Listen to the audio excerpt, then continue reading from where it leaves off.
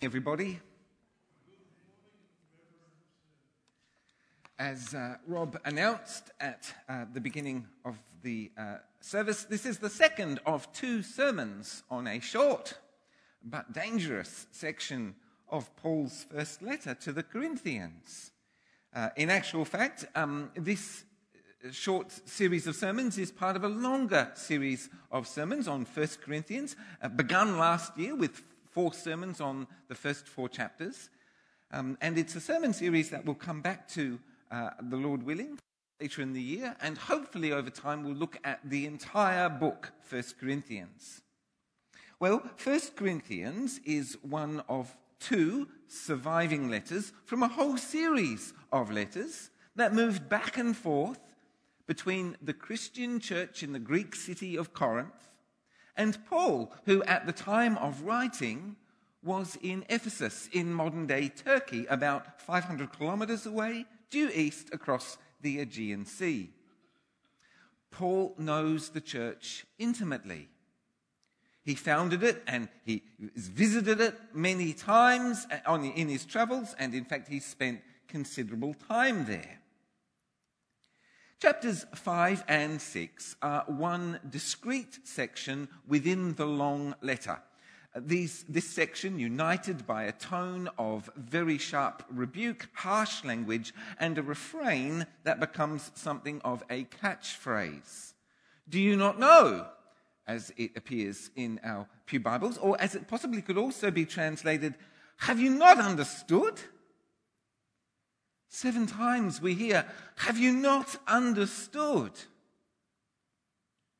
And in this section there are 2 presenting issues. 1, there is sexual immorality in the church in Corinth. And 2, there are lawsuits among believers. Last week we looked at the first of those issues. This week we'll consider the second. As chapter 6 opens, Paul is aghast at what is happening in Corinth. One Christian is taking another Christian to court, almost certainly because the plaintiff, that is the one bringing the case to court, the plaintiff believes that they are being cheated by the defendant, the one who's being charged with wrongdoing by the plaintiff. And in Greco-Roman cities and towns, the town magistrate would have a desk set up in the marketplace, together with associated staff, in order to hear what we might call criminal or civil proceedings. One Christian is taking another Christian to law in front of the secular courts, in front of unbelievers. And Paul's language in response to all of this is pretty much as strong as it gets in terms of sharp rebuke. Verse 5, I say this to shame you. An almost unimaginable rebuke in an honor-shame culture. Is it possible that there is no one among you wise enough to judge a dispute between believers? Sarcasm, scorn, derision poured out upon a congregation of believers who pride themselves on their knowledge and on their wisdom, their spiritual wisdom. Well, in verses 7 and 8 of chapter 6, Paul itemizes all of the ways in which this church has herself become completely defeated in order that such a thing might even be possible. Let us count the ways. Firstly, one brother does wrong and cheats another. Well, how could that possibly happen? How could someone who has heard the gospel and understood not have understood God's utter, searing hatred of sin, the inevitability of judgment, the fact that everything hidden will become plain? How could someone who has heard the gospel think for a moment they could possibly get away with this? Secondly, the other brother responds by defending their own cause. by suing the wrongdoer and taking legal action against them.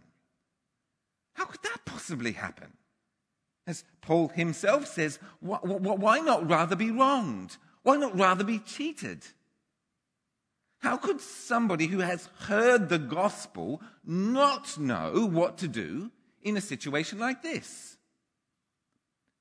Forgive. Let it go. Love your enemy more than property. Bless in response to curse. Thank God that you now have the one thing you need if you're going to show yourself to be a Christian, which is an enemy. Praise God, how can you be a Christian without an enemy? Now you've got one. Third, the church herself just sits idly by while all this happens. How could that happen? How could a community of people who have the mind of Christ, the written word of God, and the Holy Spirit, and therefore theoretically wiser and more insightful than any other human agency, how could they not know, not have understood how to resolve this issue? How could a group of people that God has set aside to rule the nations with an iron scepter and govern angels in the world to come, how could they not be able to make a judgment or ruling in a case such as this? It's staggering. And fourth, it's the fourth thing that's wrong. The individuals themselves, with the whole church giving implicit consent, they air their dirty laundry in front of unbelievers. The Corinthian church not only has no thought to her public witness, no, they trash it themselves. For in their behavior, they publicly confess that the gospel isn't true and that the wisdom of the world is superior to anything that Jesus might have given them. And the chief difficulty of all these difficulties that Paul is confronting in these two chapters, the chief difficulty is essentially this: the Corinthian Christians have no idea who they are. Chapter 5, verse 7, get rid of the old yeast so that you may be a new unleavened batch, as you really are. For Christ, our Passover lamb, has been sacrificed. Chapter 6, verse 2, have you not understood that the Lord's people will judge the world? Chapter 6, verse 11, and that is what some of you were. But you were washed, you were sanctified, you were justified in the name of the Lord Jesus Christ and by the Spirit of God. Paul makes it clear in these chapters who we, as baptized Christians, who we actually are. And equally clear, therefore, who we actually aren't. Because he presents, as Paul commonly does in his letters, he presents us with sin lists. Chapter 5, verse 11, anyone who claims to be a Christian isn't and cannot also be any of these things. If they persist, do not even eat with them. Chapter 6, verses 9 and 10, do not be deceived. People who likewise persist in these activities will not inherit the kingdom of God. These two sin lists have many terms in common. The fact that they are not identical, of course, means that we're not to understand them as exhaustive or comprehensive. No, rather they are illustrative, giving us the general idea. Each item on the list deserves exploration and discussion, but that won't be my focus today because that would require a good deal of time. But just a few general comments about both sin lists. Both sin lists are headed up by the term porneia, the Greek word from which we get the English word pornography. And it's usually translated as sexual immorality. We spoke about the meaning of that term in some detail last week. One thing that may not be obvious to us, in fact, it won't be obvious, I think, is that by each term, Paul is referring to actions, to things that people do.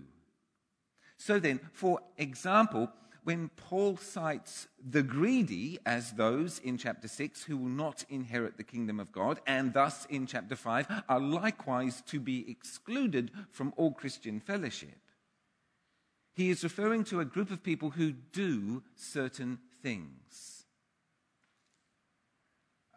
I guess for me, perhaps like many of us, I from time to time struggle with discontent and the desire for more.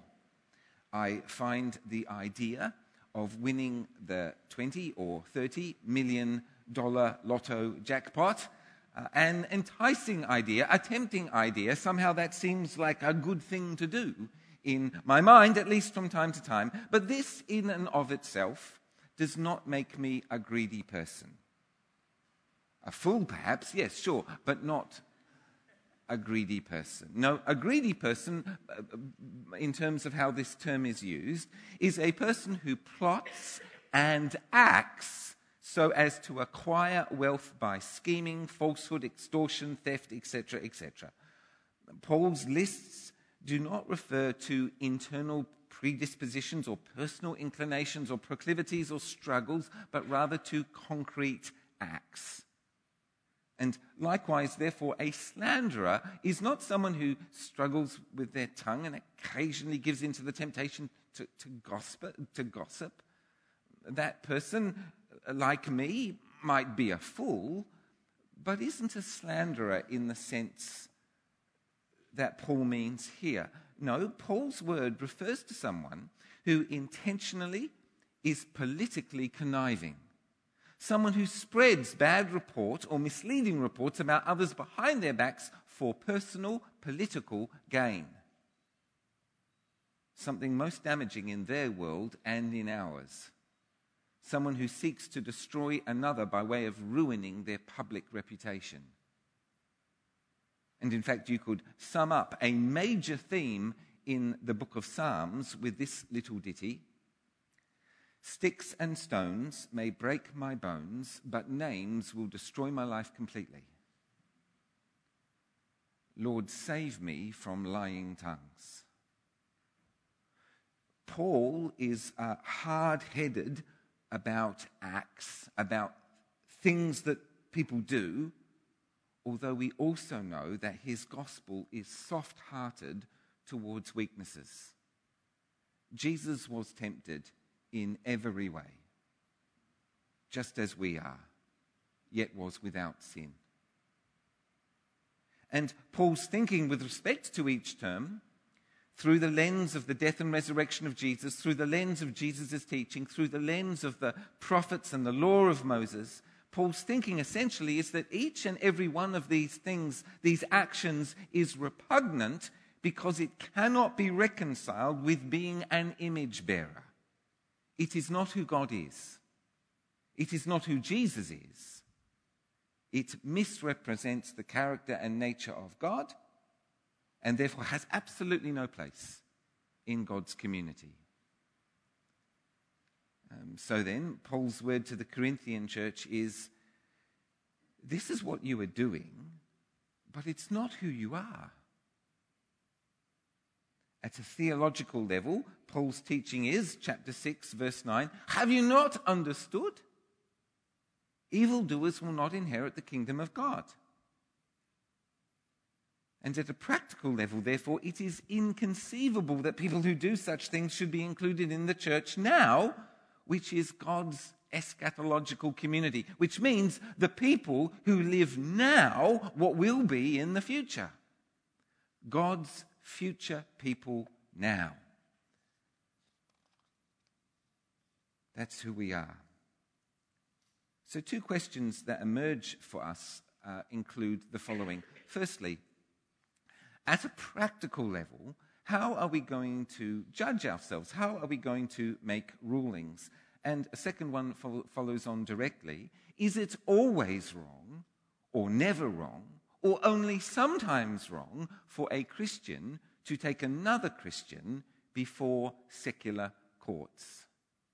Let's look at the first question first. How might we judge ourselves and make rulings? Well, chapters 5 and 6 give us two general situations in which judgment for them is necessary. The first is when a brother or sister, in other words, a Christian in our fellowship, lives in such a way that is contrary to the gospel. And the fellowship therefore needs to consider the possibility of disassociation or excommunication. As we discovered last week when we looked at chapter 5, and as we also see this week in Jesus' words from Matthew's gospel, such a question ultimately is a matter for the whole church, not a special council, not for the pastor, not for the elders, but for the whole church, the whole community. The New Testament has what we would call a congregationalist approach to this question. Everyone who is considered to be a member of the fellowship, probably as defined by that group of people who have been baptized and who receive Holy Communion, everyone has an equal say.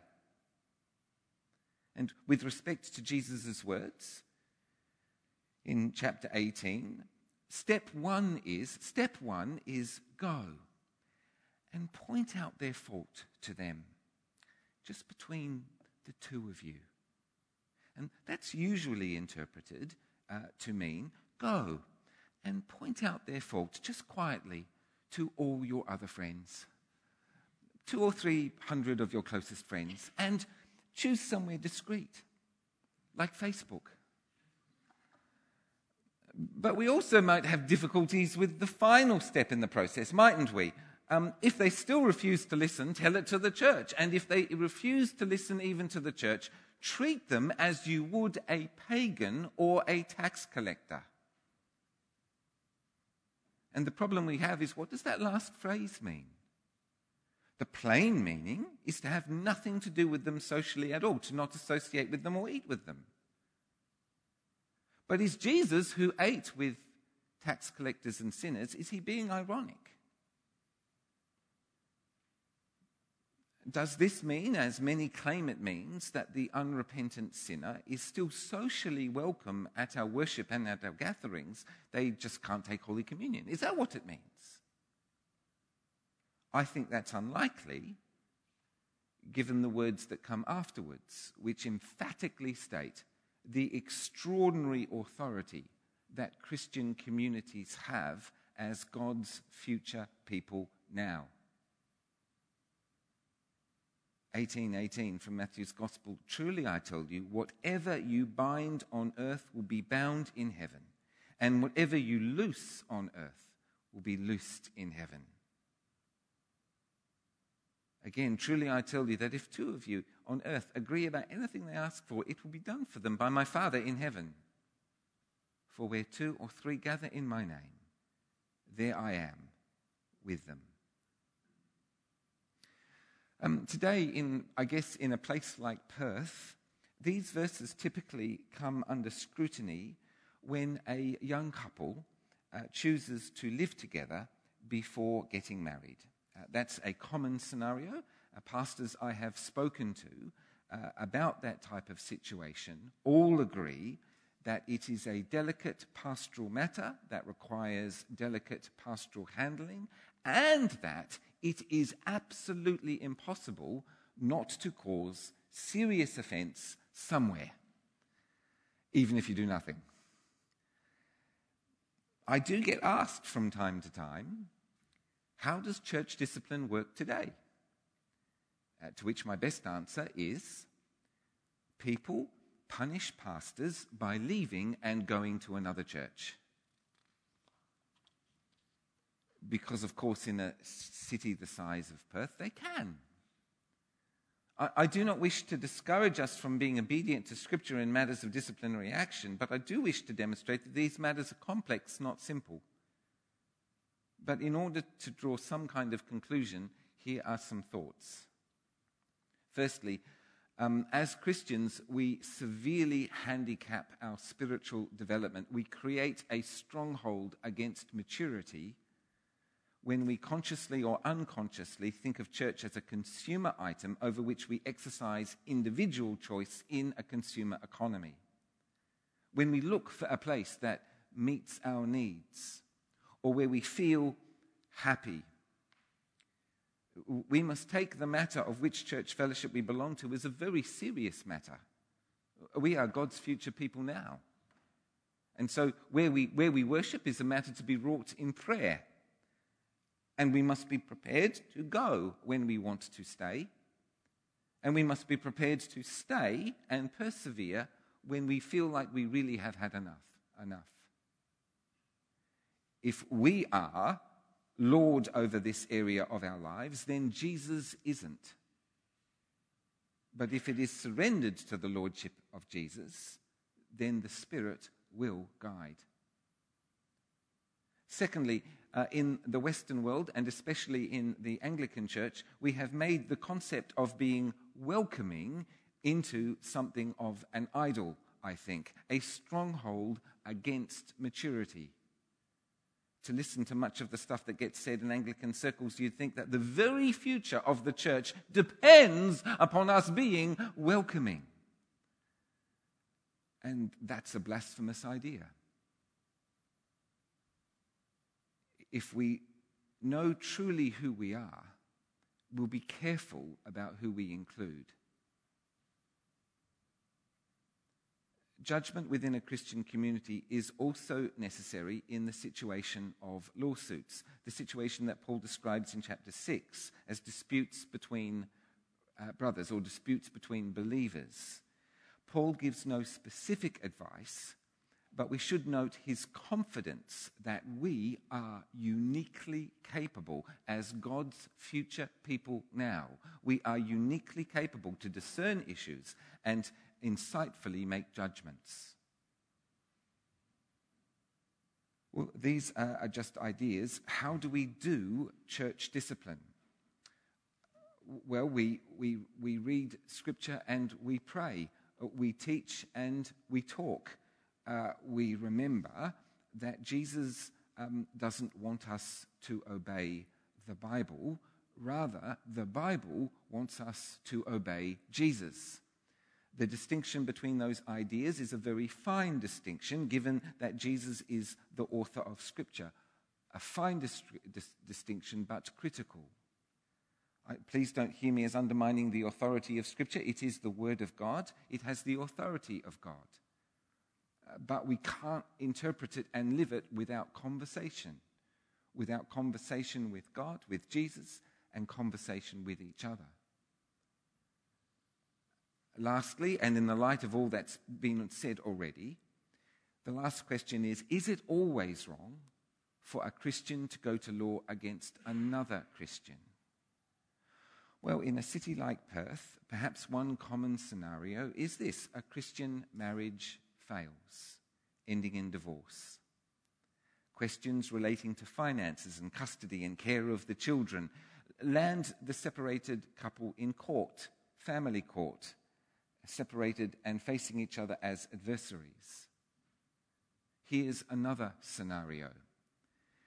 In the last decade of the 20th century, certain Anglican or Episcopalian dioceses in North America made decisions about homosexuality and homosexual practice that scandalized large numbers of people within their own fellowships. Dioceses all over North America, in Canada and in the United States, split. The so-called Global Anglican Realignment, wherein whole parishes seek to disassociate themselves from their parent diocese and whilst seeking pastoral oversight from either a new or foreign diocese.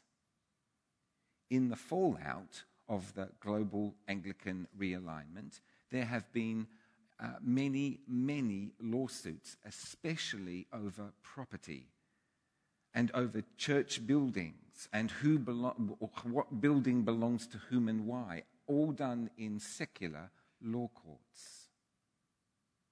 Insofar as God expects us to live in obedience to the laws of the land and to be in submission to governors and rulers, it is not necessarily inappropriate for one Christian to go to court against another Christian, insofar as we may need specialist help to know what the laws are and how to apply them in our situation in order to fulfill all righteousness. And legal rulings may be necessary as people move forward after conflict, so everyone knows what's expected of them and why. But even so, in most instances, when one Christian goes to law against another, for whatever reasons, we shouldn't shield ourselves against the profound insight of Paul's writing here in chapter 6. We have been completely defeated already, and we must confess as much and beg God's forgiveness.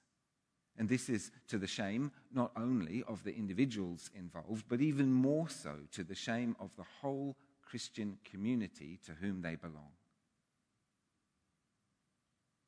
Really, if we can't get it right, nobody can. The Christian community in Corinth, the church in Corinth, doesn't understand who she really is. As a direct consequence, she is completely trashing her public witness. Sexual immorality of a sort that would embarrass even pagans. Disputes within the church taken to secular law courts in order to be sorted out. Paul is, of course, correct in seeing this as a titanic disaster. Paul's sevenfold question to this church is, have you not understood? Have we understood? Lord, have mercy. Christ, have mercy. Lord, have mercy. Amen.